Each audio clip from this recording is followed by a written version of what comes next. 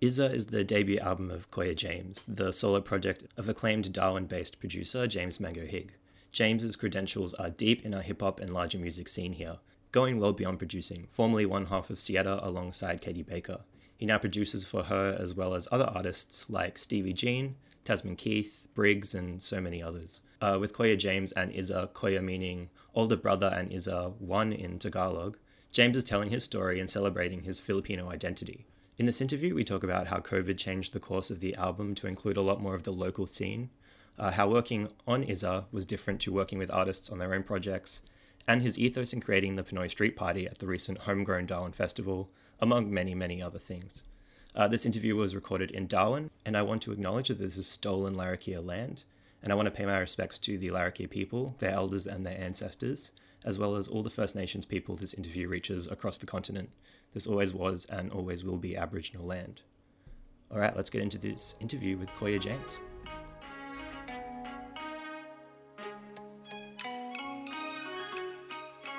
It has a huge variety of sounds. What were some of the biggest inspirations when working on it? I reckon for me, I sort of delved into my love of the way the Neptunes and Timbaland and some of those producers that sort of came to fruition in the 90s really used to take sort of tribal sounds, rhythms and samples that were a little bit unique and bring them into kind of hip hop and I guess pop music in a way. And so for me, I have always loved those kind of Asian sounding instruments, both ones from the Philippines and also from other parts of Asia. So at heart, I'm a hip hop producer, but I wanted to sort of push myself with the kind of songwriting and the use of those samples and rhythms through this record. Awesome. Why did 2020 feel like a good year and like point in time to release your solo debut? It didn't really feel like a good time, actually. Like in March, I had a very different album in the making. It was a lot more of, I would say, like the rhythms were a bit more dance, and I had a desire to travel to the Philippines and Taiwan and collaborate with a bunch of artists from those regions. But obviously, as soon as lockdown happened, I actually changed the whole course of the record, and it became apparent that I would have to use a lot more local artists, which ended up being like one of those things where you just, when you accept it, it becomes like a blessing and it's the right thing. And I think for me, over the years, I'm always releasing heaps of music, working on other people's albums, that to kind of hold off on releasing it this year might have felt a bit weird for me. And I know it's a strange time to release music, but, you know, I needed to make this record and I needed to put it out. And I think for me, how it's received and stuff is not just about like that the day I drop it, but it's about like the campaign that you build afterwards as well. And even as you go into the next project, you still find ways to shine a light on this one. So I think is the way the music industry is, there's never really like the ultimate time. Yeah. You know, it's kind of one of those things where everyone is yelling and screaming for attention. So you have to put things out with your gut feeling like it's right, I think, more than anything else. A lot of publicists would probably advise against not releasing anything, but then I think now that means there's a lot of artists, particularly even in Australia, who are backed up right now, dying to release albums and touring, and it's going to be a weird sort of saturated market for a moment next year, I reckon. And yeah, I think so it was sort of like dictated more by the things that happen in the world rather than me having an exact desire to do what I did. Yeah. Were there any other kind of challenges of like putting out an album and like a press release kind of during a pandemic? Yeah, there's so many different challenges because there was a period when I dropped my first single, Sabao, and the film clip, and the publicist just said no one wants to read anything that doesn't have the word COVID in it. And he was like talking on a both mainstream and kind of like even indie kind of newsfeed level. And that sort of stuff could feel discouraging. But for me, I just went, you know, I've got to sort of still build that community network. And, you know, like obviously having like leading towards a live show at the Darwin Festival this year, that was one of those things where I'm like, that's kind of like a point for me of building towards that rather than thinking too much about how the music has to get out there and all these people have to hear it, et cetera, et cetera. And I think that sort of just helps you feel balanced. Yeah, you mentioned before collaboration with local artists was like a huge part of this album, or ended up being a huge part of the album. What was kind of different to working with all these artists for Izza when you had already produced like for a lot of them and worked with them on other projects? Like what was different as Izza being like your solo project? Yeah, that's a good question. You know, it sounds really funny, but you get to be the boss. So when it's like you featuring someone or you you know, I often work with all of the artists like that are on my record in a sense on their records, and they're the boss. Like I want to make them happy, and I, as a producer, I'm trying to bring out the best of what their songs and their sort of vision is, and you know, obviously adding my own flavors and stuff as well. And but with a project with Koya James and this album, it was more like that kind of Gorillaz approach where. You know, the Gorillaz essentially have so many collaborations, but Damon Albarn is like the boss of it. He's the one who sort of makes the last call, and that executive producer thing comes in. And I think for me, that was one of the different things. It's like you approach the artist with more of like a vision rather than just like, hey, let's make something, you know, which is kind of cool. And I think, you know, I guess it's a testament to the relationships that I've built with those artists over the years that it was quite natural to do do that, and for them to go, yep, you're the boss of this one. Yeah. I feel like all the collaborations you have on it just fit like so well with who you've been working with, and yeah, the opener for the album is "Live by New Rules." Can you tell us a bit like about that song title and line and like how it ties into the project? What are the new rules? Well, there seems to be new ones every day. I think for me, I wanted to open the record with not like a normal sort of song, like more around like how I feel around the my love of like, you know, DJ Shadow's introducing and DJ Crusher stuff, and kind of even like the Avalanches, where it's like more around samples and this kind of journey of music rather than like a verse, a chorus, and a song. So the first thing I did is sort of get Serena to jam vocal ideas on it, and then I said to her, let's just make one chant up. And she had the idea of like this Live by New Rules vibe, and it sort of felt like it applied to the way the world felt. And, you know, yeah, like I just made sure that was going to be the only lyric for that song. So it's a statement for sure, but it's also like a musical, it's a you know, it's a lyrical statement, but it's also a musical statement to me, that it sort of is like a 5-minute journey and goes into this kind of synth psychedelic section in the middle, and then comes back out to like a kind of Asian hip hop sounding song. And you know, that was important for me to not have that type of vibe on the record, and it's sort of hints at more the things I always make anyway in my bedroom by myself, that, you know, often they turn into, you know, songs with the artists I work with, or they just sort of turn into like random little instrumental things that get used for other projects. But I really want to sort of bring that love of that instrumental hip hop out sometimes, even though it's you know, it's commercially not the smartest thing to do. I just really like it. Nice. Can you tell us a bit about, like, was it you and Serena kind of writing most of the stuff for the album, or? Yeah, so, you know, I met Serena Peck when she was 16 years old, and she's an amazing folk singer-songwriter. But the minute we sort of started hanging out in the studio, less around her songs and just her being there when I'm making tunes, she started writing things, and I went, man, this artist can just write to anything. And so with this album, we've got so much more than what's on this album of things we've written together, but it was interesting to have her just kind of come in and be like, I don't really care about promoting myself as an artist through this. I just want to write heaps of things. And for me, a lot of people, like, I think over the years struggle with that thing. It's like this ego versus like contributing to things and no one finding out. Like, there's so many tracks I've worked on that my name is not like on Spotify, or my name is not on every sort of time the artist posts it, they go produced by this guy. But letting go of that, like, earlier in my career was really good and healthy. And I think Serena, like, she loves that. She loves being part of things and contributing to songwriting, even if she's not always the featured artist. And so for me, that takes out this ego in the studio where you're almost just writing for fun, like you're in a high school band together, and not even overthinking any of it. And some great stuff comes out, great melodies. I love the way she thinks about melodies and phrasing and lyrics and themes, and we always bounce stuff off each other in the lab too. So it just feels really easy. And, you know, I call her my sister, even though we're not like blood related, but it does definitely feel like she's like a musical sister for sure. You mentioned before you had the Pinoy Street Party, the Dawn Festival, yep. Where Izza was debuted. And how do you feel that went, especially like as a celebration for and of the Filipino community here in Larrakia land? For me, it was just incredibly successful because my overall vision was not only about like having Filipino voices and artists represented on stage, but it was about actually changing the way the crowds look. I think there's a massive problem in the Australian art scene that we often put on these things that have cultural weight and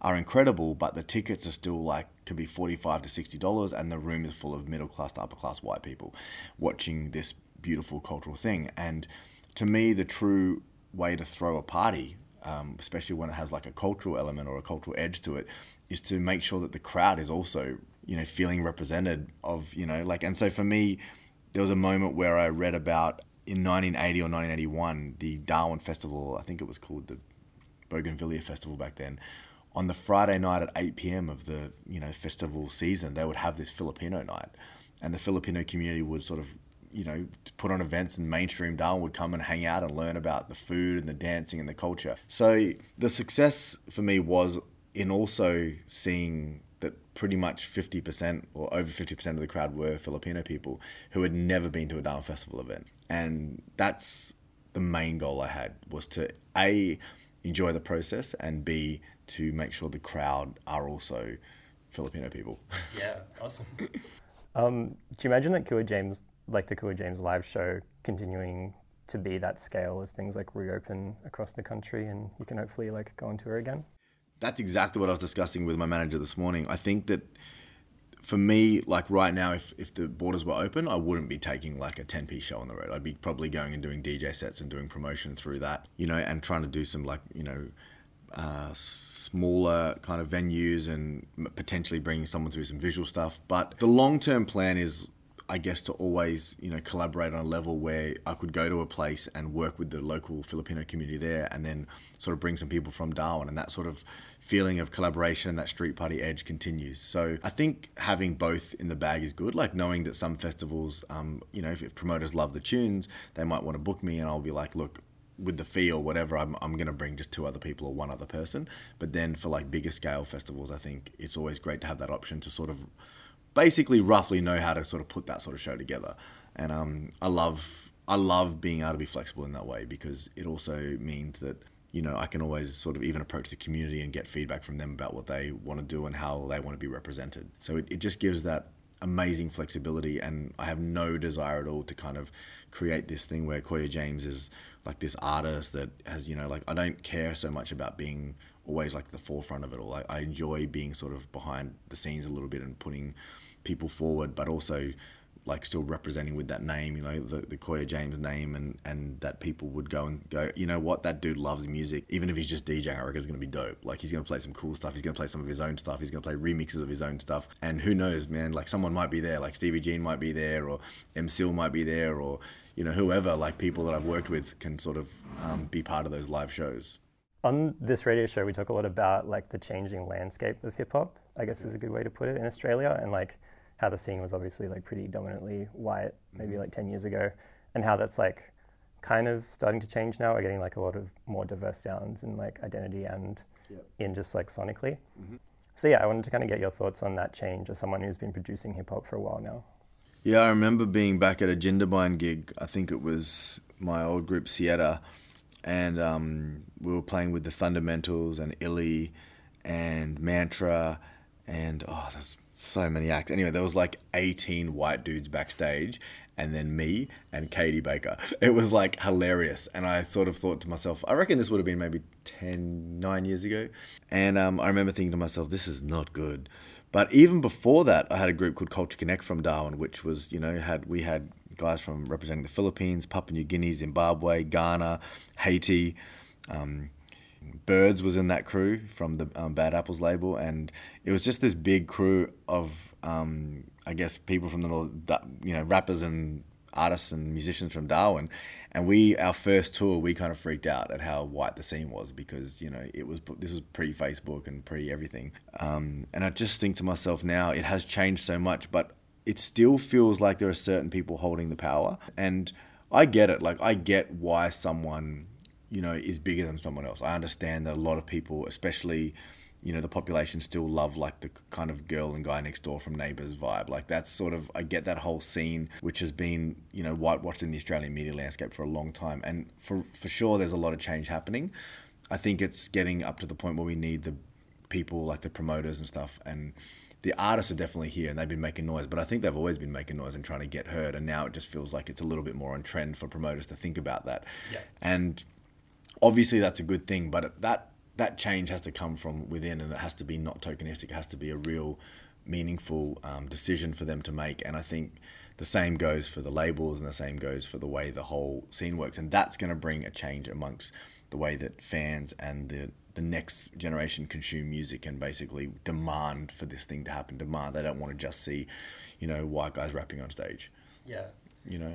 Yeah. Yeah, I think like you said as well earlier, it's like a matter as well as figuring out how to get more diverse crowds as well as people on stage, which could be like tier ticketing systems or whatever. But yeah, and just getting people, like making an environment where people feel comfortable, like where people of color feel comfortable to go and party there, and that it sort of, it's not even inclusive in this really obvious way. It's just about the way people balance the energy in a room a lot of the time, you know? Like it can feel, everyone knows that like the old Aussie hip hop gigs were like you couldn't even tell the difference between the rappers on stage and the crowd. It just had, they almost had this like uniform of what it looked like to be like a white Aussie hip hop fan.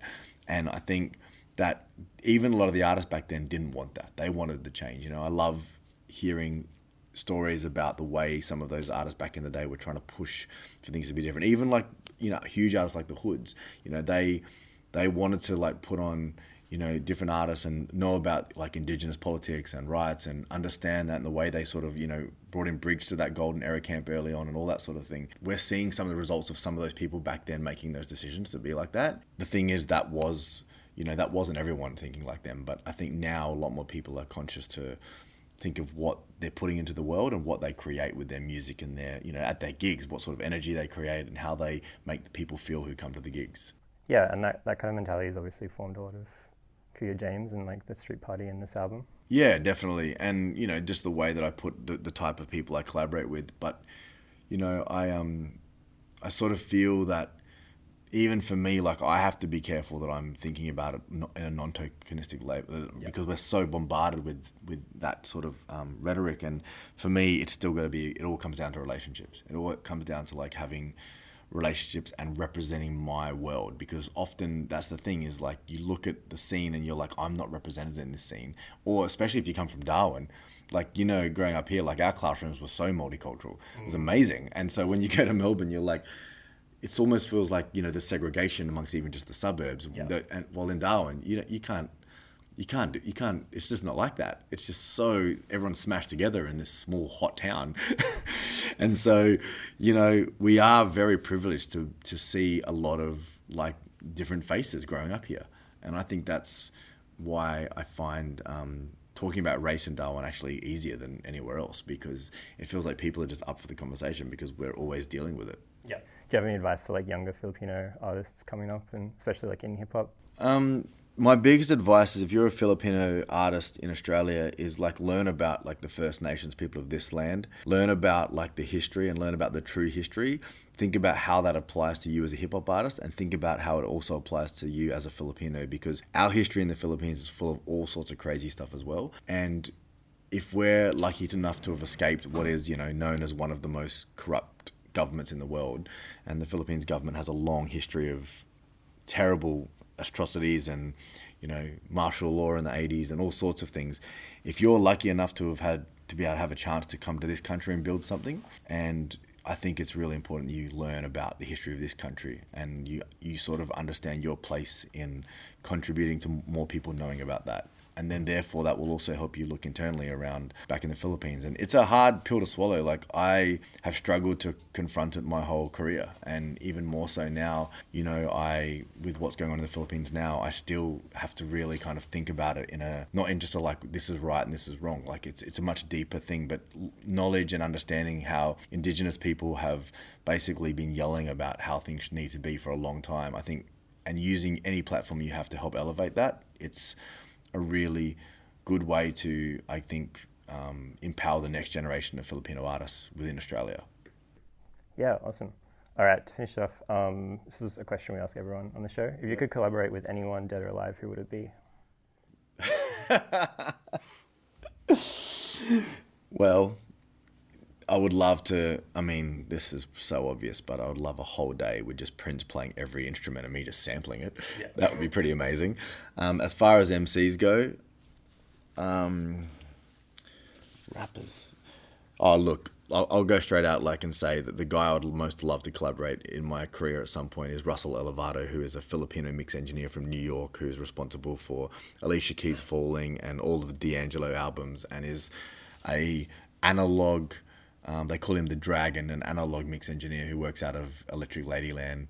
And to me, what he's brought to music and the way he's lived his life and his philosophy around music is really inspiring as much as the records he's made. So yeah. Yeah, awesome. You're probably the first person on the show to talk about collaborating with a mix engineer. Well, I did say Prince first. Yeah, true. All right. Do you want to just like plug where to find Koya James online and Yeah, where yeah. to keep up? This is Koya James from Darwin, Northern Territory, Australia. You're listening to Sin Radio. You can find me on Instagram, Koya James Music, or the Facebook, or the YouTubes. Yeah, just Kuya James Music. Word.